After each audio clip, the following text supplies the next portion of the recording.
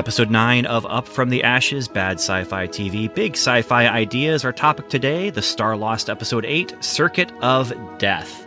First aired on CTV November 9th, 1973, 50 years ago today, if you're listening to it the day we released it, starring the usual suspects and guest starring Percy Rodriguez, Noreen Virgin, and Calvin Butler. Written by Norman Klenman and directed by Peter Levin. And my special guest host today is Dave Goulet.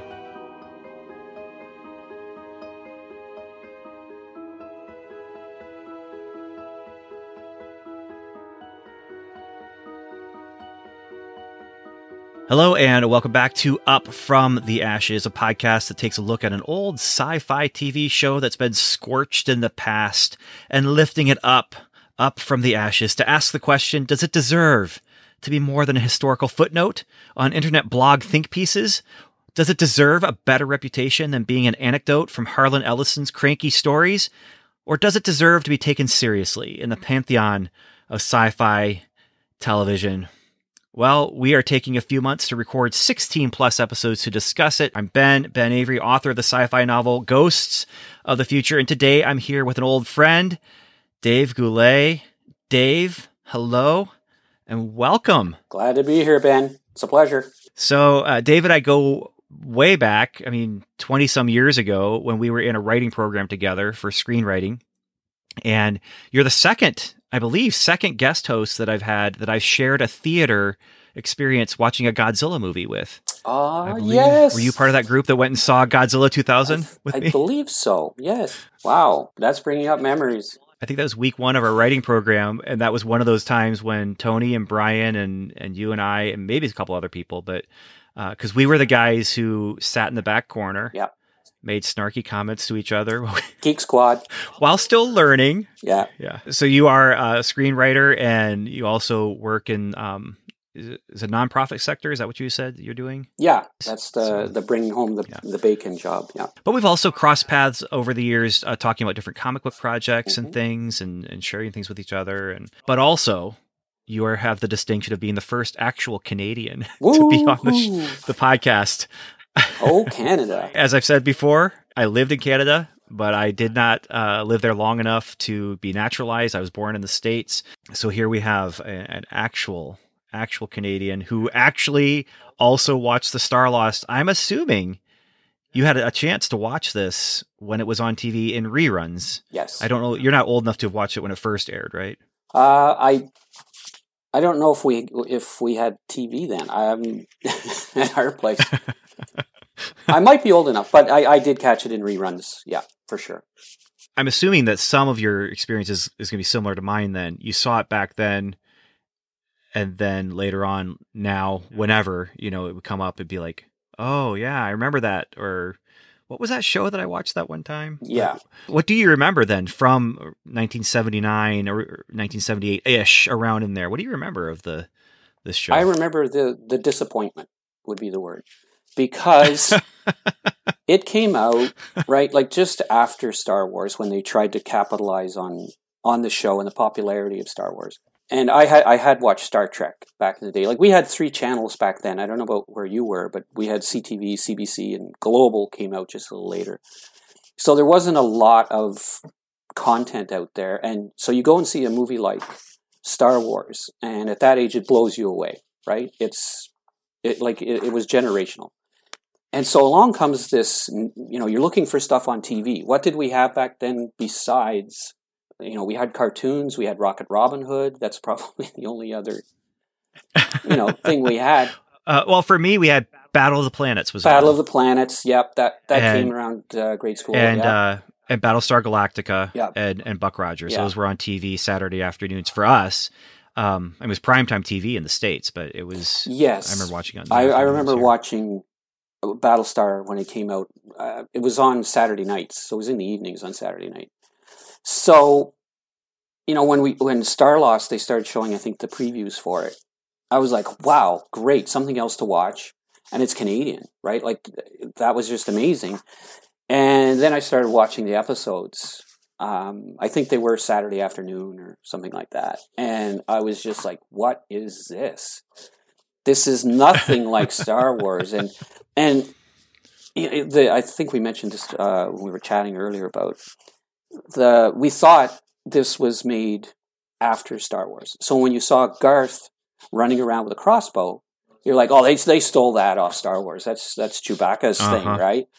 It was totally coincidental that was his weapon, I think. But it was like you just had this. It was expectation. Maybe I was 11 at the time. This expectation that this was going to be another type of Star Wars project, or at least Star Trek. Lots of action, lots of aliens, lots of really cool stuff. And then it came on, and it's, first of all, the effects, and because it's videotape, not filmed, it just didn't look like what you were used to seeing. It looked like I had seen, I think, maybe a couple of episodes of Doctor Who at that point, the Tom Baker era. Because sometimes if you turned your rotor on your antenna, you could pick up PBS from Watertown, and you could catch you could catch an episode of Doctor Who, and even Doctor Who, I wanted so bad to like it because I would be reading magazines like Famous Monsters or Starlog and things like that, and they would have articles about Doctor Who. And when I would watch Doctor Who, I didn't really like it because it was videotaped, and it didn't look real to me. It looked like a stage production. And this is what STARLOST looked like. It looked like a stage production. Oh, yeah. And the closest thing I would say it reminded me of at the time was SCTV, Second City. The early years of Second City for all I know, they were shot in that same studio, right? Like the lighting, the sets. And so as a kid, I was like, this is a joke, right? And it didn't look real. And I probably watched more episodes now than I realized, because as I've watched the 8 episodes up to this one, I'm remembering, like I'm getting, oh yes, I've seen this one. Yes, I remember this scene or something. And so I did because what else were you going to watch back then? It was this or nothing sometimes. Right. But the content as well, the storytelling was a little bit above like fanboy 11-year-old audience, right? Star Trek had a great balance of sometimes very mature concepts, but, fanboy action and fun stuff. And this one, I think it wants to, but it doesn't have the budget for it. So it's really leaning on a lot of the themes and the heavier, the writing that it's trying to go to. Now, the other series that came out around this exact same time was Space 1999, for me anyway. And the funny thing is, I was almost as disappointed in Space 1999, which has tremendous production value, as STARLOST, because the stories were too cerebral for me at that age. There wasn't enough action, and I would always be comparing it, both of these series, let's say, to Star Trek and Star Wars. And I think it's a fair comparison because STARLOST itself, you can tell, riffs so much from Star Trek, right? Like so many of the tropes, it's like we have to have a Methuselah episode. We have to have an alien episode. And so if you're going to do that, then it's fair to compare them. But yeah, disappointment. Now, that being said, watching it again now as an adult, a graybeard, I'm not as disappointed, right? It's all about managing expectations. I thought I was going to look at it and say, oh, this was real crap. But it's not.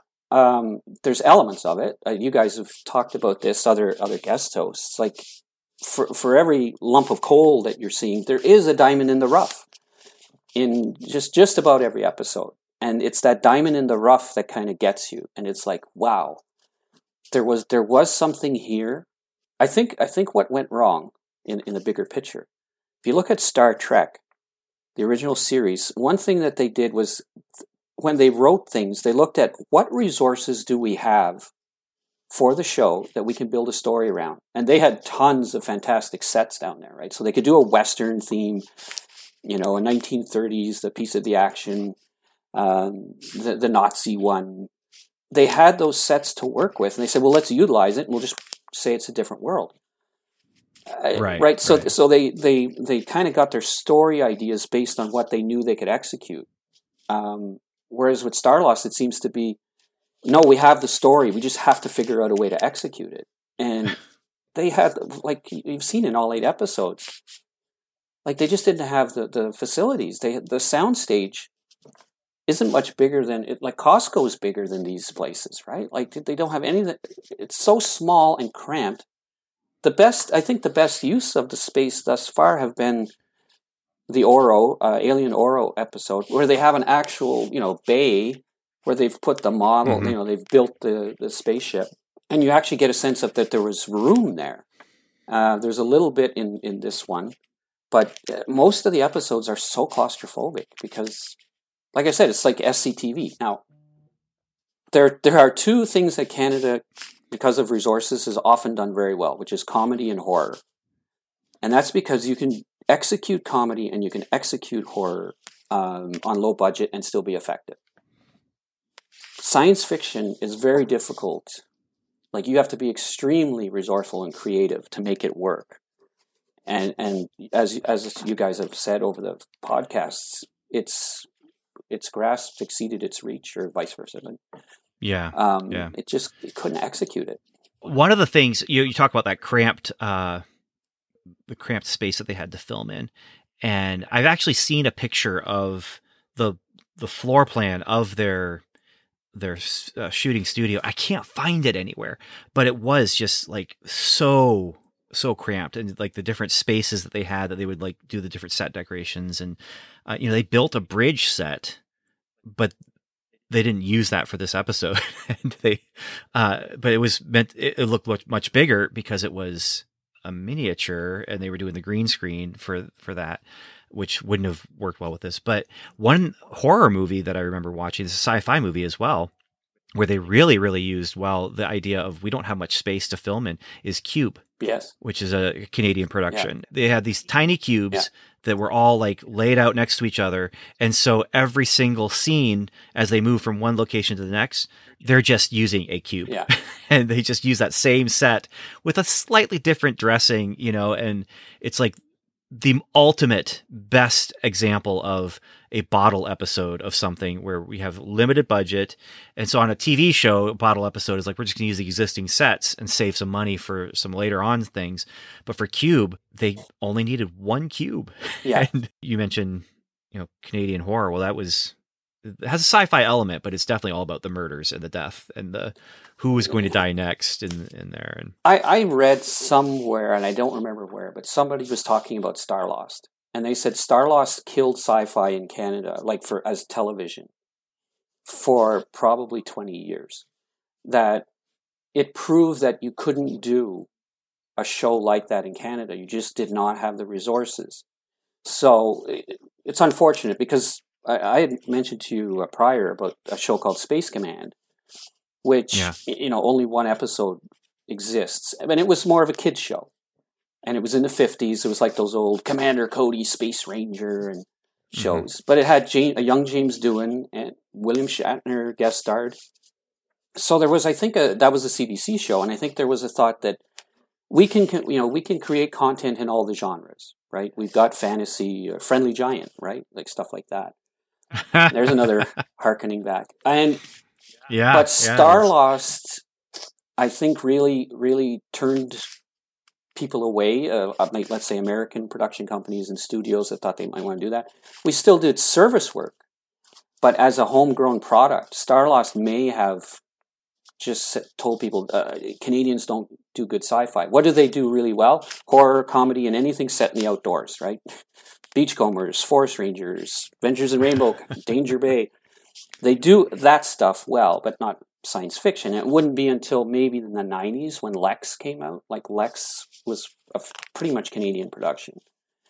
And I would say now there's, The Expanse was shot in Canada and had a lot of Canadian input. And Stargate, another one. Shot in Canada. And so I think we finally got over that hump, but for about 20 years, I think STARLOST scared a lot of people away from, like, Canadians don't do sci-fi. Horror and comedy, sure, but and I'm also wondering if you remember the SCTV sketch in the later years where they're at an awards ceremony, and SCTV is competing against major studios, and they're going up against like Dragon Slayer and Raiders of the Lost Ark in an effects category. And, Guy Caballero has rigged it, and they're winning all the awards. And there was this Zontar, the glowing cabbage effect. And it's from this Canadian SCTV movie. And it's just a cabbage with like a flashlight in it or something. And it's supposed to be like a alien brain. And it wins the award for like best visual effects. And I'm wondering if that wasn't a bit of a homage or a knock on Canadian sci-fi and STARLOST, because there was another quote somebody wrote about STARLOST from one of the people working on it, and said, 1,000 Javex bottles does not a set make. Because you can tell, like in different parts, there's just plastic bottles sticking out of the walls, and a same plastic Tupperware piece that's in one set was in Oro's ship. Well, it's the exact same prop, right? Like anyway. Yeah, which happens in television a lot. It's just a little bit more noticeable as far as the cheapness of it here. Yeah, and those egg crate things, man. Yeah, you guys have been pointing that out a lot. And once you notice it, they are everywhere. They're the most versatile product. All right, so here's something else I wanted to bring up, and that is that if you are listening along and watching on the DVD set, you may have noticed that the DVD set's dates are slightly different from the dates that I'm giving on the show here and that you would find on Wikipedia. And so this episode I'm saying was November 9th, 1973. But here's the deal. I've said this before. Wikipedia's air dates seem to be taken from the NBC broadcasts on Saturdays in their syndication package that they offered to NBC affiliates. And so when it started, it was 1 week and 1 day behind the CTV broadcasts until the Tom Jones special, which preempted STARLOST for a week. After that, CTV aired episodes the day before NBC. But the DVD collection still has a slightly different broadcast date order than what I'm using. And what happened was I started realizing that NBC's broadcast dates were not the same, and I started looking deeper, and I found, I wouldn't call it conspiracy, but a discrepancy. The DVD liner notes have dates that are just way off from the NBC dates. And I did then find a website where a man named Kevin McCory posted the TV listings of Canadian TV in the early 70s. I believe it was Newfoundland Maritime listings or something like that. There's some dates that were missing from what he had, but he included the episode titles when it was available. So, for example, just for this episode, or this weekend, Wikipedia had the Alien Oro on November 3rd. The DVD collection has the Alien Oro on November 23rd. And the DVD collection says it was Circuit of Death, which is today's episode, that was actually on November 2nd, which I would have recorded about last week if I was going by the DVD set. But Kevin said that the Alien Oro was November 2nd, which was the day before NBC aired it. That's the day before the Wikipedia listing. And the same right now with Circuit of Death, which is on November 9th, Circuit of Death, and on November 10th was Circuit of Death on NBC. But the DVD collection says Gallery of Fear was actually on the 9th. So I'm going with Kevin. And I'm going to go ahead because I feel like he had the newspaper listings. I don't know exactly what he was using, but I can't imagine him making up stuff and like just making up, well, this STARLOST episode. I mean, because it's not STARLOST episodes he's listing. He's listing everything. Yeah. Just everything, which was very interesting to see. Like after the STARLOST, I think it was Sanford and Son or something like that. And it was just like to see like how they did the different TV lineups and things like that. But that's what I'm doing. That's how I'm doing it. That's why we're doing this episode on this date. And the other thing is we talked a little bit last week about how they aired these episodes out of production order, which is a common thing in sci-fi. The biggest one that I probably remember with the biggest problem for fans is Firefly. When Fox decided the pilot episode wasn't exciting enough and didn't introduce the concept well enough. So they aired a more exciting episode, the one about the train robbery. And they aired that one first, even though in the pilot episode, a lot of the characters are meeting each other and you're getting background information about the characters. But they did that. It was out of linear order, but that's a common thing when a network just looks and says, well, what's going to be the best introduction for this show? And we talked about it a little bit last week. I think the Alien Oro, one of the things that they were like looking at was, hey, it's got Chekhov. Yeah. And so let's put that out there. But this is again out of order. And one of the things that you'll notice is they're wearing different clothes. I was going to ask you that. I was going to say, because you've watched the whole thing now, I was wondering, when did they get the uniforms? But in the Oro episode, they do put those uniforms on to go outside. Those uniforms are used as spacesuits. Yeah. And they put the helmet on. And so I'm not sure where it all happens, but I think that this was meant to be an episode to air after the Alien Oro, but it wasn't meant to be episode number 9. And so as we go along, do they go back to the original clothing they have on? It's been years. I don't remember. Okay. And so I'm pretty sure we're going to get some episodes where they're in the original clothing. Okay. But don't quote me on that. Right. Some people might think I'm just overthinking things, but that's what podcasters do. So I'm going to overthink, and I'm going to put a lot more thought into this show than maybe it deserves, but I'm having fun doing it. So that's the important thing. Absolutely. Except for last week. So last week committed the cardinal sin of being boring to me. I don't know if you thought it was boring, but I just had a hard time, even though Walter Koenig was in it.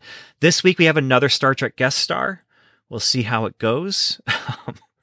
It's also written by Norman Kleinman, and he's the writer that pushed back against Harlan Ellison, both back then and when he was interviewed for the book that I use, science fiction television series. He pushed back about Harlan Ellison. He's also the guy, and I'm going to read the quote now. Keep this quote in mind as we're talking about this episode. This is Norman Kleinman. He says, Ben Bova was a nice guy and a big name in science fiction, but what has science fiction got to do with drama? Stories are stories. Characters are characters. As head writer, I never found anything Mr. Bova had to say germane to our task.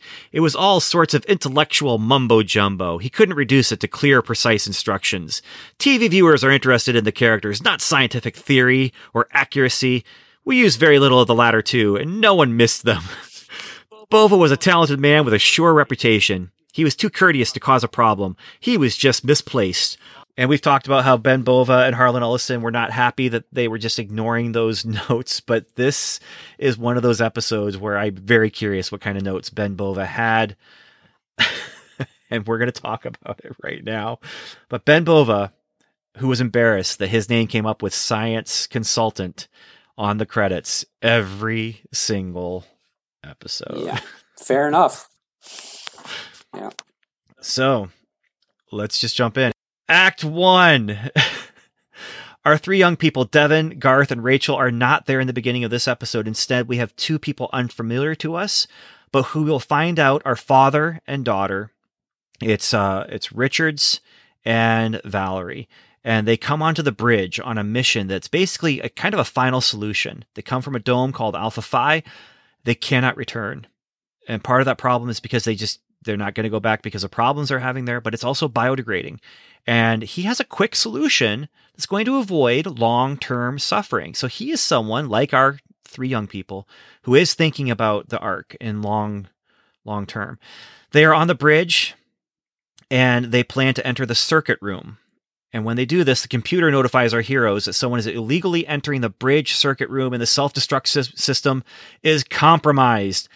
The father is bypassing the self-destruct fail-safe, so they're going to blow up the ship. The daughter is waffling. She's unsure about this course of action, but the father is determined. And then they're confronted by the trio, who ask for their help and say, hey, you know about circuits and stuff? We don't, but we need your help. You can help us with this ship. The father is dismissive. He has known for years that the Ark is off course. They're loading up a capsule that will launch itself with all the history and art and theology of humanity. But something's wrong. They're telling our trio, we're just doing this to save the stuff because that's what it's here for, just in case something goes wrong. It'll get launched. But they're also putting emergency rations on the ship, so the trio knows something's up. The father maintains that he can help them. Don't worry. He tricks them into leaving the room. He closes the door, locks the door, arms the launch countdown for the pod to escape, and also self-destruct for the ship. And as he does that, a guard from Alpha Phi comes, and he wants Richards. He wants Valerie, and we cut to commercial. Okay. So there we are. Now, if we track back over that, I had some notes. Let's talk about them. Okay, did you notice in that opening scene where the Richards, come into that bridge area, and she's sitting down, he comes over and sits down beside her. You can see clearly, just in behind them, the shadow of the boom mic guy. I watched it back. I did not notice I went that. back a couple of times just to make sure. I'm like, is that his shadow? But he's not moving. And then I look, and you could clearly see there's someone in the crew who accidentally got in there, which matches up with what was the episode with the Methuselah, I think, where there's a fly. I did see that. There was a fly in the room. So you're this. I did not see the fly, but my co-host did. So yeah.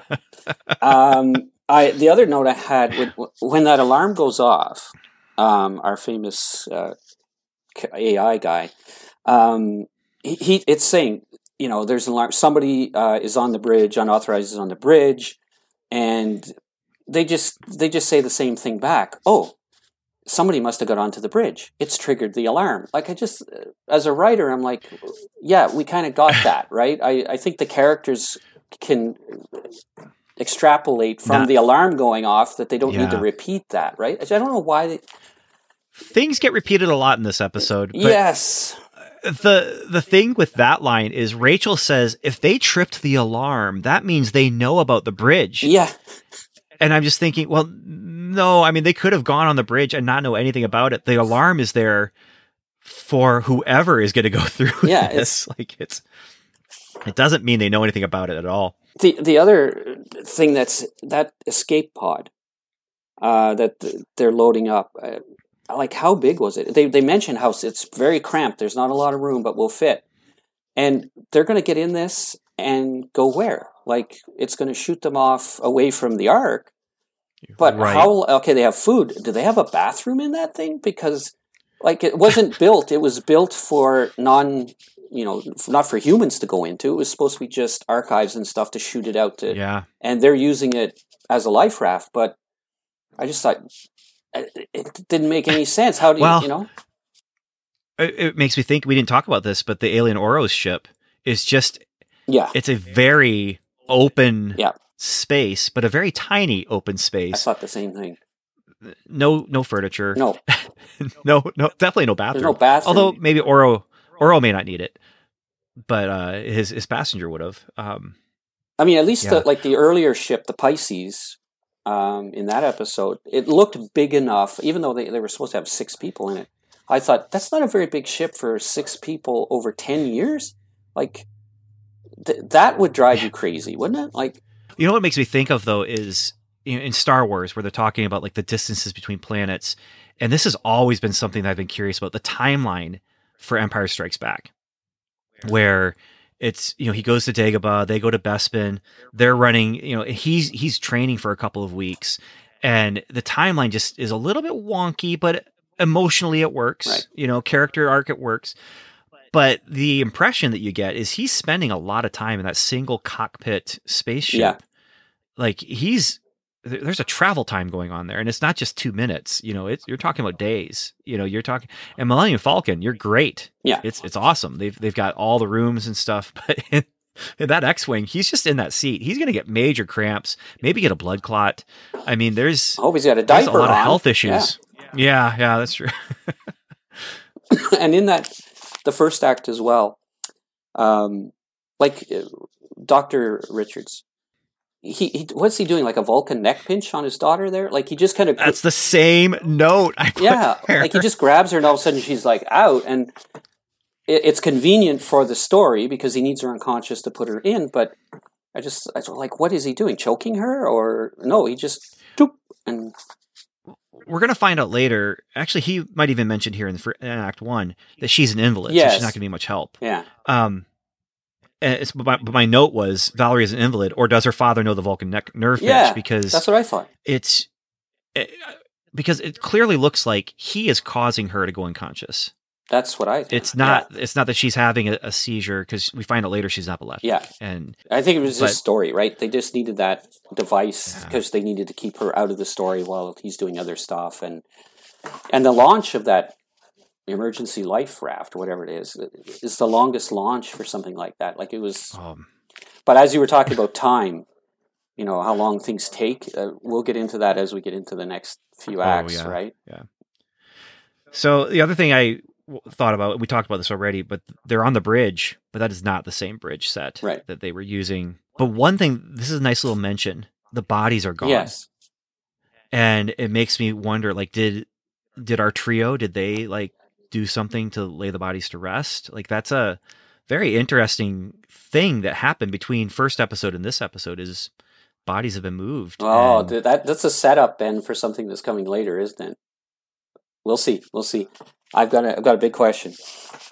And then the other thing that was kind of nice was they say, we're from Cypress Corners. And he says, Richard says, Cypress Corners. Oh, yeah, that place. Like he totally knows what it is. Yeah. That place. Here's another question I had. Why would the Ark have a self-destruct mechanism? I get it on like the Enterprise. They use it a few times in Star Trek. But it's like a military ship. And you may say, well, we don't want our technology to get into our enemy's hands or something. But why would you need a self-destruct on a huge, Ark? The ship meant to save humanity. Yeah, like I just thought it's a convenience, something they needed for the plot, but I just thought it doesn't make any rational sense why you'd... And all it takes is one guy opening it and, not even two guys with keys for a nuclear missile. You need two guys with keys. This is just one guy, and as long as he has the right code... Two turns, though. Turn it counterclockwise, and then turn it clockwise. Yeah. And so his whole thing is he's so pessimistic, and he's so nihilistic, where he's looking at it and saying, this is the best option for everyone involved. Yeah. We escape because we have this plan that only will work for two of us, and everyone else is not going to suffer. Yeah. And so it's this final solution of we're going to just kill everyone before they have a chance to suffer. And it is a wild leap of logic for him. Yeah. But it's there. Yeah. Act 2 opens with lots of stock footage of the ship. Mm-hmm. And father and daughter wait to launch, but there is a system failure, and now the lifeboat can't launch, but the Ark is still going to blow up. So now Richard wants to stop the self-destruct. There's some mumbo-jumbo that they give about father and daughter not getting off the capsule, and it's just this kind of fake drama that we really could have skipped, but it does give us something to do where they can't get off and they have to get the door open. The guard guy who's there is actually someone who has at least a friendship with Valerie, with the daughter. And he's there to also give a little bit of exposition. But now that they get off the capsule, Richards is going to do what it takes to stop the self-destruct because he's got to try. It's for his daughter, right? Mm-hmm. And then we get the weird sci-fi thing of this episode where he says, okay, we're going to go into the circuit. And they're like, what? And he says, this is his exact quote. How do you expect to fix a microcircuit unless you get inside it? Which I guess is the question that everyone has to answer in life is how do you expect to do this? So they have a station where they can lay, recline in a chair, and they create a psychic projection of Richards and Devon to go into the circuit board so they can manually fix the circuits. They're not going to use tweezers. They're not going to use magnifying glasses. They're going to actually shrink themselves down psychically. They still are a regular size in their bodies, but they're sending a projection of themselves. We get this explanation 3 or 4 times now in this episode of just how this all works to make sure that we all understand the made-up science of it. But then they find themselves on a set with giant props of tiny things, which is another trope that sci-fi uses, from Honey, I Shrunk the Kids to Red Dwarf did it. The episode that Red Dwarf did it in is their tiny ship gets shrunk down and they go through the vents of the ship. They come across a rat, and it's one of the more gross jokes in the show where they end up in the rat's bottom and fly the rat around. But the set, I like the set. I feel like the set works. But yeah, so they are tiny on the circuit board, and they are kind of in a hypnotized state outside of the circuit board, controlling these psychic projections. And so my note here, this is commercial break, and my note here is that Ben Bova had to be going nuts reading this script. And then if he ever watched it, he had to be going nuts. But Norman understood TV. Bova only understood science fiction. Forget the fact that he was a award-winning novelist. But my question for you is, do you think it's better that they didn't actually shrink and that instead it was this kind of weird psychic projection? Yes. Okay. I liked that they didn't do an actual shrinking thing, but I didn't like the telekinesis angle. I thought they could have come up with something that combined maybe like VR, so that you think you're there and you're actually some type of energy that does the actual work. I just thought telekinesis has always been so unproven. As like they make it sound in the episode like, oh yes, we've always known about telekinesis and anyone can enhance it. Right. They at least acknowledge whatever device they're using. They're acknowledging that they're not actually there in person. It's like an avatar type thing, that they're in there manipulating the materials through some kind of other means. I liked that. I liked that they were still out there. My question was, why is this technology only being used in this episode, in this situation? Why didn't the children of Methuselah have suits like that for the work they were doing? It's similar to the other episode where they have the ability to make people young, right? It's the same one, where they make you young forever. Yeah. Why is it only used there? Why wouldn't, that's a very useful thing to have. The cryogenics, like there's no crossover in your world building of the technologies. It's just too convenient, right? As we need it for this episode. Going into the thing, it's very Tron like. People have said this was interesting that they did this before Tron. It's also harkening a bit to Fantastic Voyage, right? The ability to shrink down and go inside and do your surgery, in this case, repair the circuits. I agree. The set actually looked like they had put some money into that set. And it helped get rid of that claustrophobic feel that you have outside of it, right? Because it's so much more spacious. It's funny because the tiniest space, I mean, this is supposed to be just a fraction of an inch, but it feels the most spacious. Yeah. There's an issue of Iron Man. I don't know if it's Avengers or Iron Man, where Iron Man's suit gets locked up. And he's basically entombed in his suit. And it's all sealed off, and he's going to die. He's going to asphyxiate eventually. So Ant-Man has to infiltrate the suit, go in and try and, blow the thing that's stopping it to prevent it from freezing. And it's like Fantastic Voyage, except it's all cyber gear. And Iron Man's suit has all these security things that are attacking Ant-Man. So he's got to dodge and overcome all these obstacles to free Tony Stark from his own suit. And it reminded me a little bit of this one. Like, I thought that was a cool parallel. If they had actually shrunk, I don't know if that would have been a step too far for me as far as just the ridiculousness. But you're right as far as like there's no connectivity in the world building. And it would have been one thing if it had been like, this is our technology from our dome that we brought with us. Right. And no one else has it because it's from our dome. And the domes are all disconnected for, years and years and years. But this is actually just on the bridge. Yeah. It's just, this is the setup that they have to fix the computers. In Act 3, Garth consults the computer, and it would be repetitive. No, it is repetitive. But we do get some extra information about the stakes of what they're doing. But basically, Garth says, hey, what are they doing? And the computer just explains once more, this is how this works. This is how they are shrinking telekinesis. He talks about, like you said, telekinesis just is what it is. They've always been able to do this, and now but they could die in there. We find that out. The odds of success are 53-1. And I actually love that number because it's not 1,000-1 or, 1% chance. It's 53-1. It's just such a weird number. It's just perfect. I love that. We also get background on Richards. Seems he was part of a political takeover because there were two political parties. And this is where you get some interesting world building. In their dome, there were two political parties. One was the Citizens Party, and the other thought discipline and thought control were necessary to maintain peace and social order. They were preserving freedom by eliminating freedom.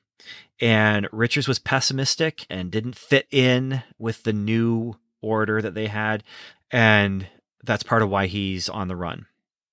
Meanwhile, Richards and Devon are working on the circuit board. What I was reminded of is a team of astronauts or scuba divers who are getting information from mission controllers. Rachel and Valerie are giving instructions, and they are tracking time for them. And then we also get some more exposition from Valerie about why her father is like this. Why did he want to destroy the ship? She says scientists became more and more isolated. The political party gained more strength through police forces, and her father is too far gone in his despair and his pessimism. Meanwhile, Devon is speechifying and tries to give Richards hope and optimism. But Richards says, I've seen the evils of men, but I've not yet seen God. And then he immediately gets electrocuted. Right. And they shorted something out. So now he's almost unconscious. He can talk in his body, but he can't move in his psychic projection. Devon can't touch him because he's bridging two circuits, even though this is a psychic projection. I'm not sure how the physicality works here. Mm-hmm. And now, to top it all off, Valerie goes into an epileptic seizure. So Richards talks to Rachel and talks her through everything. And we get a completely different ticking timer. We have two ticking timers going on here. And then now commercial break. Yeah, that ticking clock. They should have just had more time on it to start with. They start with 15 minutes, and I think Garth spends 15 minutes talking to the machine. Like, there's huge chunks that even if you say, well, maybe they happened at the same time, so they're showing what happened while this happened here, the countdown doesn't add up. They've spent way more time doing stuff than the counter is moving, and it distracted me after a while. It's like, you've been talking for 5 minutes. How can only a minute have gone by on the clock? I just would have added more time to the thing. It just stood out to me. You've been doing this, and this. 10 minutes have gone by, and only 2 minutes went by on your ticker. How is that possible? One of the things they did say, and I really appreciated this, it takes effort to be free. Right. Like, that was a really interesting thing. And so you have another episode, though, where they have people from a dome talking about a dome, but we're not going to domes. Like, this show is supposed to be about going to the different domes. Now, I guess there's only 36 domes on the actual model. And so for them to actually go to each and every dome, you only get 37 episodes. Yeah, you're right. Like, of all the episodes, of 8 episodes, they started in a dome. There was one other kind of, the one with Colicos, they were in that dome. Yeah. But why couldn't they shoot outside? You know, like Doctor Who and Star Trek and those, they'd have the outdoor episodes. I think the Doctor Who, the rule was if you shot inside, it was on video, and if you shot outside, it was on film. And then they would try to match it a bit. It just would have given them so many more options. So, like, you talk about bottle episodes, every episode feels like a bottle episode because they're not going anywhere. There's no sense of the expansion of the world. But I guess with this episode, at least you can say it made sense because they were going, inward, right? They're going to inner space as opposed to outer space. And, well, there's another. Wasn't that another shrink with inner space, right? Where they shrink in the body. Yeah, was that Martin Short? Yeah. Dennis Quaid. So Act 4, Richards, he's very pessimistic about even getting out of this alive, but they can help. Rachel knows her stuff. She watched Valerie do the psychic shrink-ink treatment on Devon and Richards. So she sends Garth in to help. There's some drama here, and I'll say, I'm going to say it right now, I'm not bored watching this episode. I feel like there's enough going on. There's some silly moments where it's like, okay, too much establishing the ship, and that kind of thing. But I'm engaged and didn't mind rewatching this episode. And so they rescue Richards. They bypass the power around him by taking their pool noodles, and the pool noodles are meant to be like copper wire. And then they have black dots on the floor. Some of them are actually holes that they can put the end of the pool noodle in. It's not an actual pool noodle because I'm pretty sure they weren't invented back then, but I might be wrong. And they rescue Richards and they save him. He stands up and immediately he tells Garth and Devon, get out of here. Yeah. And once more, he lies a little bit. This time to get them out of there, they say, okay, you going to be okay? Yeah, I'm going to be fine. I'm going to be great. It's going to be fine. Right. But he has to die. He knows he will die doing this. And once they get out of there, he says to his daughter, I still think I'm right, that my course of action was the right course of action, but I'm giving you all a second chance. He touches the wire to the circuit board, smash cut to the ship, because we're doing the countdown. Smash cut to the ship that does not blow up. So Valerie mourns. They're all sad they didn't meet him earlier because he could have helped them. They end on a smile, but not on a joke. And so that's one of the... I've seen complaints about Star Trek, the original series, how they'll go through some horrible, horrible stuff. But the final scene, they're standing on the bridge telling jokes and laughing and making fun of Spock's green blood or whatever. Okay, here's the only problem I had with the ending. I agreed. I was thinking of like those jokey Star Trek endings. And I thought the ending for this one was going to be just the image of Richard superimposed over the circuit board kind of thing. And I thought that actually would have been... Which they did. Yeah, they do that. But then they come out to them leaving the room.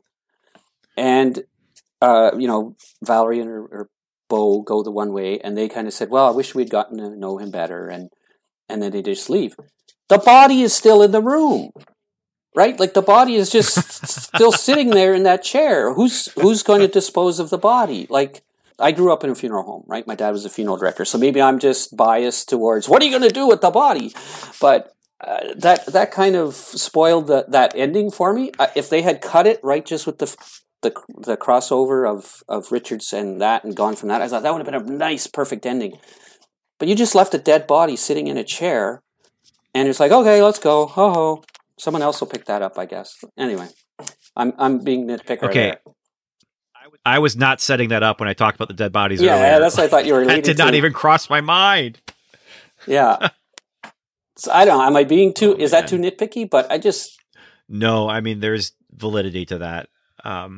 But it could have happened off camera. Yeah, I thought later then, well, maybe, Valerie and her guy will come back with some people and, of course, take her dad's body and bury it in Alpha 5 or whatever. But anyway, it was...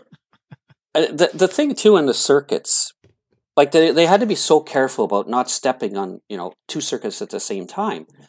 But they seem to do it all the time. Like, there was the one time when Richards is trying to get up after being down, and he's so careful where he's putting his hands, but yet he's still crossed on both circuits.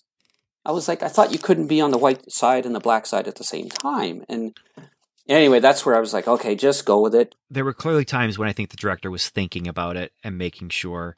And then there were other times where it's like, we got the shot. Yeah. We got the shot. Let's stick with it. My overall feeling for this episode was that it's carried entirely by Percy Rodriguez. For me, like, if you don't have him buying into the character and selling that character, and like, it's a pretty, I mean, as an actor, it must be a pretty silly type of show, right? Like, and he's on the floor for half of it, and he's in a chair mumbling for parts of it, but the actor seems to buy into it completely. And, certainly Miss Virgin, she's a little wooden. I get that her character would be that way growing up with us, maybe in that society and with that father. But I just thought you don't have a lot of energy coming out of her. And it's really, that whole episode is anchored by Rodriguez's performance and some of the writing. Like his dialogue at times and the way he delivers it, you believe it. You believe that this character is real. And that saves it, because you're dealing with, a set that looks like you really have to suspend disbelief. Just a lot of nonsense going on that the whole episode could have just been the worst of the ones I've watched so far. But he rescued it in my mind. Yeah. Well, so this is a guy with hundreds of credits to his name. And Percy Rodriguez, I believe he's from Toronto. I can't remember. Yeah, I think so. Or I know he is Canadian. He might be Montreal. Yeah. But he is Canadian. But he has, I mean, his career is a Hollywood career. So just a couple highlights. Captain EO, the Michael Jackson short video that they did for the ride at Disney. He was the uncredited narrator. He was on TJ Hooker, so he has appeared on a TV show with Shatner. The Fall Guy, Roots, The Next Generations. Going back fast to some other shows that are similar to what we've got here, but Planet of the Apes. He was on the TV series for Planet of the Apes. Genesis 2, which is a Roddenberry TV movie. He was on that. Police Surgeon, which we've talked about on the show before. which I've never heard of, but I am pretty sure I know what it's about. Yeah. Ironside, Adventures in Rainbow Country, Mannix. He's also Wild Wild West, which is another show that I'm a huge, huge fan of. But what wasn't he in? Come on, what wasn't he in? He was not in The Littlest Hobo. He was not. He was not. He was on Star Trek, though. That's one big one. That's that a big he was in the episode of Star Trek Court Martial. But his career goes back to 1955. Looks like he passed away in 2007. So that is Percy Rodriguez. Yep. But the other actors, you threw it out there already, but Noreen Virgin, both she and Percy, I'm thinking, I know these people from somewhere. So we start with characters we don't know, but we're starting with faces I do know. Mm-hmm. And then you're looking into, oh, he was on Star Trek. Well, Noreen Virgin, it took me a long while to figure out what I knew her from. And it's because I watched her a lot when I was a kid. She was on a show called Today's Special, mm-hmm. which is the kind of, as an adult, going back and looking at some of those episodes, it feels creepier than I remember it feeling when I was a kid. But it's about a mannequin that comes to life after hours in a store, and she was the lead actress. She was the person who worked at the store. Yeah. So I had seen her often, but she was also on Police Surgeon, 34 episodes of Police Surgeon. I'm assuming she was one of a main cast member there, and The Littlest Hobo. So she was our Littlest Hobo connection, or one of them for this episode. The streak lives. And here's something else she was on, but I'm going to assume that I never saw her do this because it was 1971, but she was on Polka Dot Door. Oh, wow. She was one of the hosts on Polka Dot Door, which is another Canadian children's show. Yeah. Yeah, that's why I was glad to have you on this episode, because I knew if I brought up Today's Special, you would know it and be familiar with it. I'm not sure how old you were when it came out, if it would have been a thing that you would have been like, I got to watch this. But I was a little tyke. I mean, I was first, second grade for me. So probably I wouldn't have been watching it a lot. But when you only have 3 channels, you just kind of know all the shows that are on after a while. Mm-hmm. Yeah. And we had 3 channels as well. I know we had CTV and CBC. Mm-hmm. I don't know what our third channel was, but that was the channel that I think was like a public television channel. TV Ontario. TVO. Yes, that's right. And that had a lot of the Sesame Street and those kind of shows were on, yes. on that channel for us. That's right. So then finally, we didn't talk about his character very much, but Calvin Butler was the police guy who they apologize to him when they're talking about like the political party and like, you're one of them. Sorry, but you're one of them. He's like, yeah, but we can change it from the inside. But he was also a Littlest Hobo connection for us, yes. and a Police Surgeon connection for us. We've got to track that show down now. Holy cow. Yeah. We've talked about Norman Kleiman a little bit, but our director, Peter Levin, 81 credits on IMDb. He directed episodes of Judging Amy in the 2000s. Yep. Chicago Hope, he directed an episode. So he had a career, mm-hmm. but it started. His first credit is this episode of the STARLOST. Right. This launched him. And then from there, he went to direct Starsky and Hutch and Knots Landing and Palmerstown, USA, whatever that is. 10 episodes of Lou Grant. That's actually... That's up there. Yeah, 2 of Cagney and Lacey, 2 from Fame. I mean, he did have a career. Yeah, he parlayed it. And he started with STARLOST. Like that's actually impressive. He was able to take that and build from there, so... And it's not like, if you look at the direction of this episode, it's not bad. It's like you said, a problem that a lot of these episodes have is pacing. This one isn't as bad as some of the others, right? It's hard to give any episode like an A grade for anything other than acting. We've had definitely A grade acting in some of the episodes, yeah. But the direction isn't bad in this. It's working with what he had. It's not bad. I want to say the pacing is probably the editing, though. Yeah. I don't think the pacing was necessarily our director, because that's true. What he's trying to do whatever he can with what he's got. There's movement of the camera. The camera is moving. You get some really fast zoom in and zoom out. Yeah. There's also some just like micro zooms where it's like you got a head and shoulders of Garth, and then it just kind of moves just slightly, zooms out a little bit. Yeah. And he's trying to move the camera in what limited space he has. Okay, so they ignored the notes about the science from Ben Bova. But like the Alien Oro, this episode has an emotional through line that works. Mm-hmm. If you ignore the science, or if you take it at face value as a fantasy and just realize, okay, telekinesis doesn't exist, right. But they create rules that they follow. And the other thing, though, is Richard's character arc, where he goes from a complete and utter, almost nihilist, but definite pessimist who is going to kill everyone to help everyone. He ends up sacrificing himself instead. And I still think I'm right. I love that he has that qualification there. I still think I'm right, but I'm going to give you guys a second chance and let you guys try it. But he's also one of the only people that they've come across that could, if they had a long-term relationship with him, been a help, because his daughter is not that. And it sounds like other people in the dome are not that. The scientists became isolated. He's very dismissive of Cypress Corners. Oh, that place. But then also he's been persecuted basically in his own dome. And I could see him projecting that on other domes. And the character arc makes sense. It's decent screenwriting. It's not great, but it's decent. Yeah. And like I said, his performance sells it. And you feel that this character has changed from the beginning of the episode to the end. And for him to pull that off with like we said, not a whole lot to work with. That's what elevates it, right? Above what it could have been.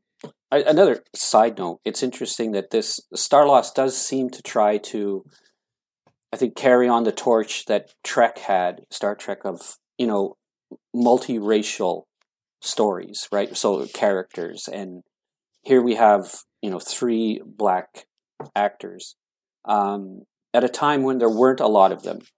In maybe these types of shows, right? Like, like in comedy, Sanford and Son or Good Times, you would see them in those situations. But here's a scientist and his daughter, and it may be the fact that all 3 are, African American characters. Does that mean African Canadian? Yeah, or African Canadian in this case. But does that mean their dome was, perhaps African descent? We don't know. That's another tease. That's right? definitely the impression that I get, though. Yeah. That's definitely the feel that they're giving here. Yeah. But I like that. It's reflecting, and especially it's shot in Toronto, and even at that time, Toronto was becoming very multicultural, right? And today, Toronto is probably the most cosmopolitan, multicultural city in the world.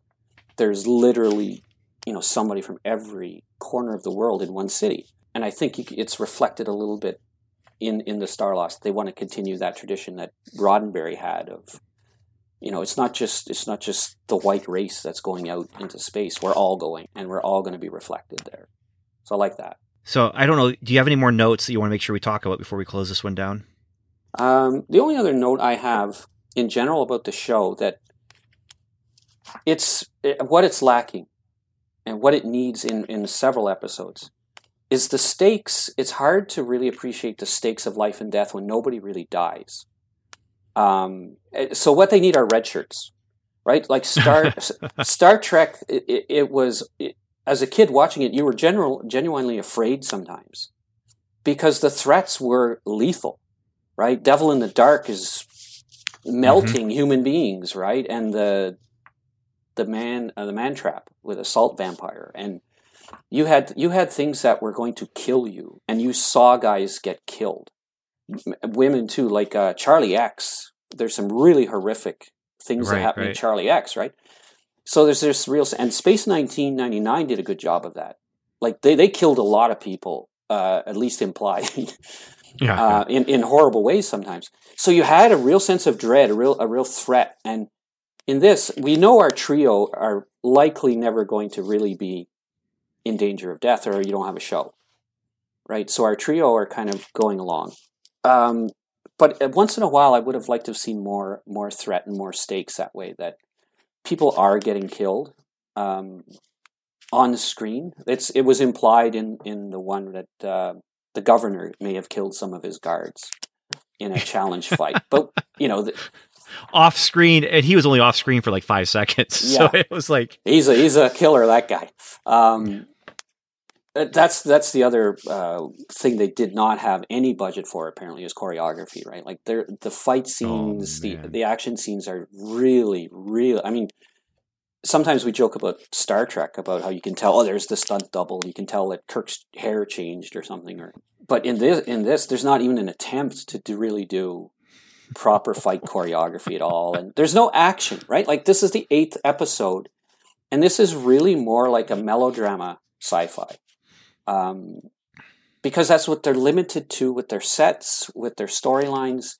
It's very cerebral. It's a lot of people staring at each other with angst. It's almost like an episode of The OC, but action is coming. Not a lot, but what I remember from when I was a kid, like my strongest memories from when I was a kid were the melancholy music as they're panning across the spaceship, right, and a couple action sequences where guns are actually being fired. Right. Those stuck out to me. I also remember seeing that ship, and I was reminded more of Battlestar Galactica than of Star Wars when I was watching the show. But that I think comes from the television production value of establishing shots and reused footage, which Star Wars didn't reuse footage. Right.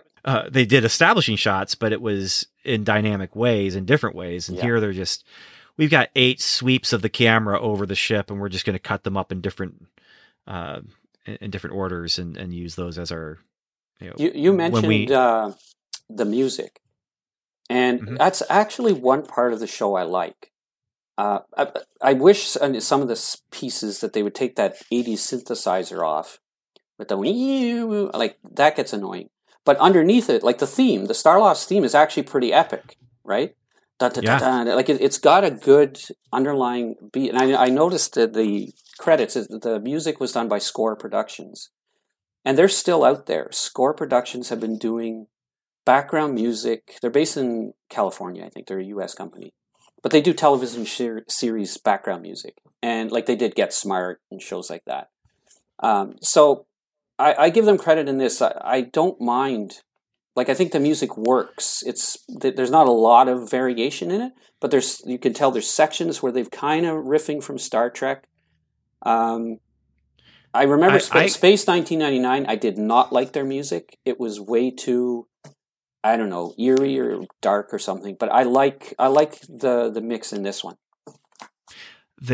For me, with the music, I'm reminded of in some places the Day the Earth Stood Still, or some of those old sci-fi movies, and that's where you have that. It's not quite a theremin, but it's a theremin feel, like they're trying to give it. And then there's also that not quite disco, but it's like proto disco. Like disco's coming, and we're gonna do something that sounds like that. And I actually really, really like the music, and I feel like while it can get repetitive. With any television show, you can get repetitive. Like even Star Trek, they had like, we're going to score half of a season and then we're just going to reuse the music for the rest of the season. And unless we have something we absolutely need something original for.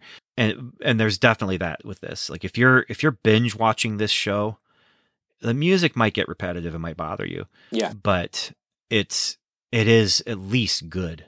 Like that's there's right. some talent behind that. That's not a weak point in this show. You're always looking for what's something in this episode that's elevating it to a point where you're like, I don't mind watching this, and there's an element, whether it's the acting in one or the music, the premise. There's just always something that's like, I like, and like with other shows like Space 1999, I binge watched that during COVID, so I watched all the episodes and. It was a slog. Like some episodes, I was just like, I could just fast forward over this. It's not that interesting. But the Eagles, every episode that had an eagle in it, like that ship design just captivates you. And you're like, what are they going to do with the eagle in this episode?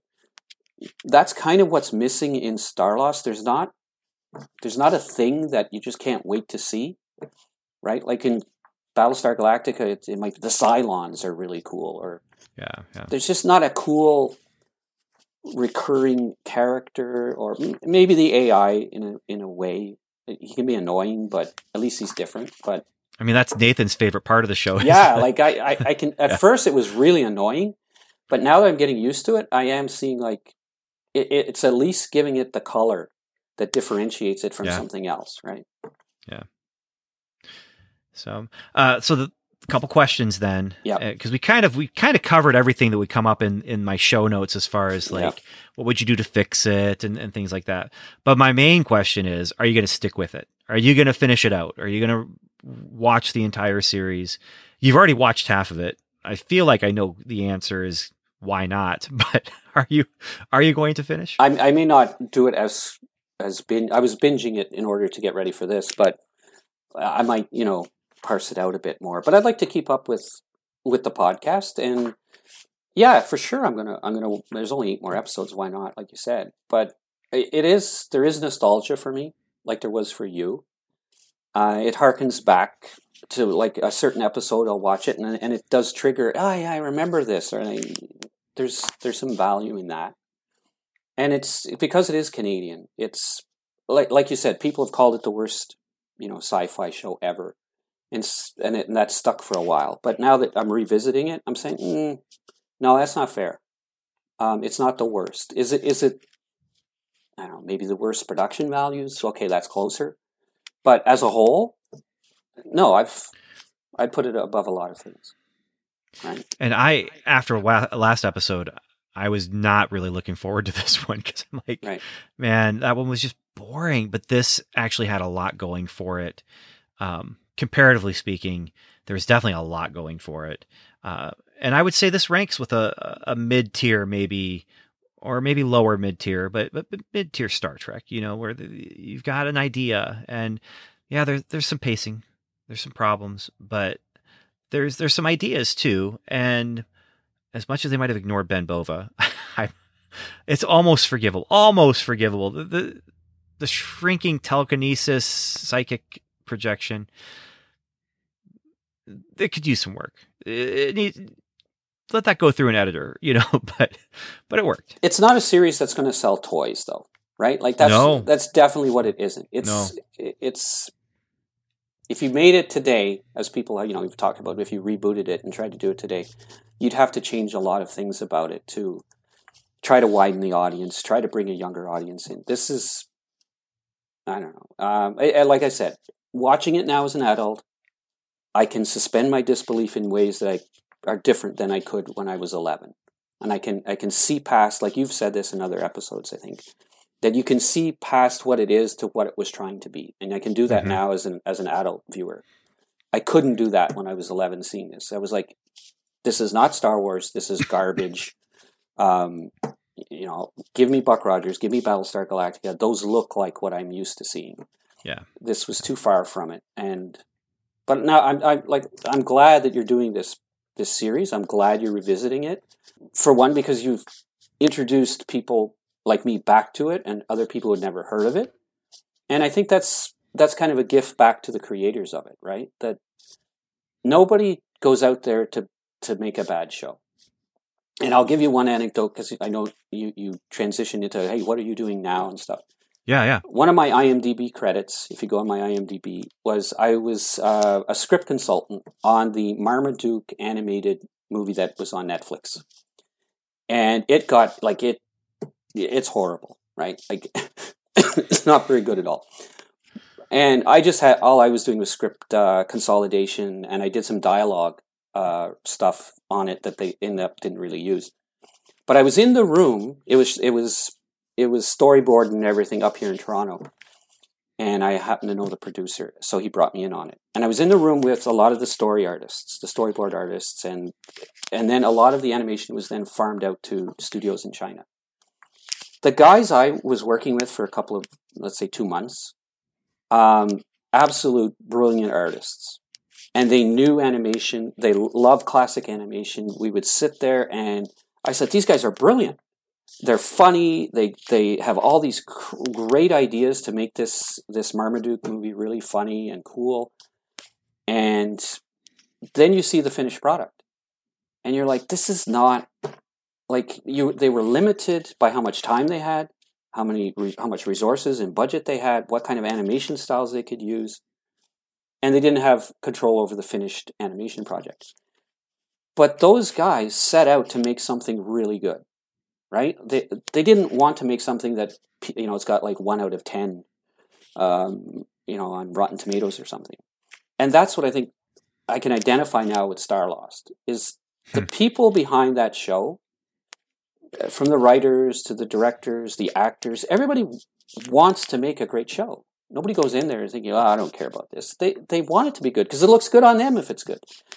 And it just doesn't always work out, right? And I think that you can tell when you watch this series, there's enough people involved in it that you can feel the heart in it, that we're trying to make something good here. Something that has important ideas and, quality to it. Is it always executed? No.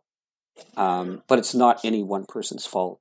And I think that's why others who have watched it, were more forgiving of it. Because it wasn't made to cash in on Star Wars. It was made before Star Wars. If anything, it was trying to follow in the tradition of Space Odyssey and maybe even Doctor Who, right? And things like that. And other things that Harlan Ellison was interested in. The Prisoner. These were big idea people. They weren't trying to sell toys. And I like that. I like that type of product was out there at that time. I didn't like it as an 11-year-old. Okay. No lightsabers? What, are you crazy? Well, and they were definitely, when it was on TV for us to watch in the late 70s, they were selling it to us. Like they were. Exactly. Hey. Yeah. They're not going to say, hey, guys, this is really a cerebral, great sci-fi show you young guys will like. Yeah. With all that said, then I just want to say thank you, everyone, for listening. Thank you for spending time with us talking about this, and hopefully it was fun for you. And hopefully, yeah, as Dave said, we are allowing you to find and discover something new, or not.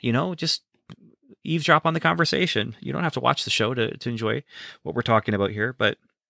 You can find links to all of our social media and things and stuff like that on upfromtheashespodcast.com. And we have show notes for every episode that will give you links to different, our Facebook page and things like that. So our Facebook page is facebook.com/upfromtheashespodcast. We do have a new Patreon page that is patreon.com/upfromtheashespodcast. The Buy Me a Coffee thing is great, and the support for Buy Me a Coffee is wonderful. They're great people, but I have, in talking with a couple people, found that Patreon is actually a little bit more easy to use. So you can go to patreon.com/upfromtheashespodcast or buymeacoffee.com/upfromtheashes, where both of those places, any kind of support at all, will allow you to have access to all of our bonus episodes, where we are going through Star Trek the Animated Series 50 years later. And that's just a bonus thank you. That is not that you're giving $3 to buy extra episodes. It's $3 supporting the podcast, and we're saying thank you by doing that. And by we, I mean me. I'm doing it solo for that, because it's meant to be short. It's meant to be quick and dirty for me recording it. It's yeah. So with all that said, Dave, I don't know if you have any final words you want to give, but actually your final words about nobody sets out to make garbage, I think that's a pretty good final word, but any other final word or any? No, I'll be eager to see the rest of the episodes and follow the podcasts, and we'll see if we can keep that littlest hobo streak going.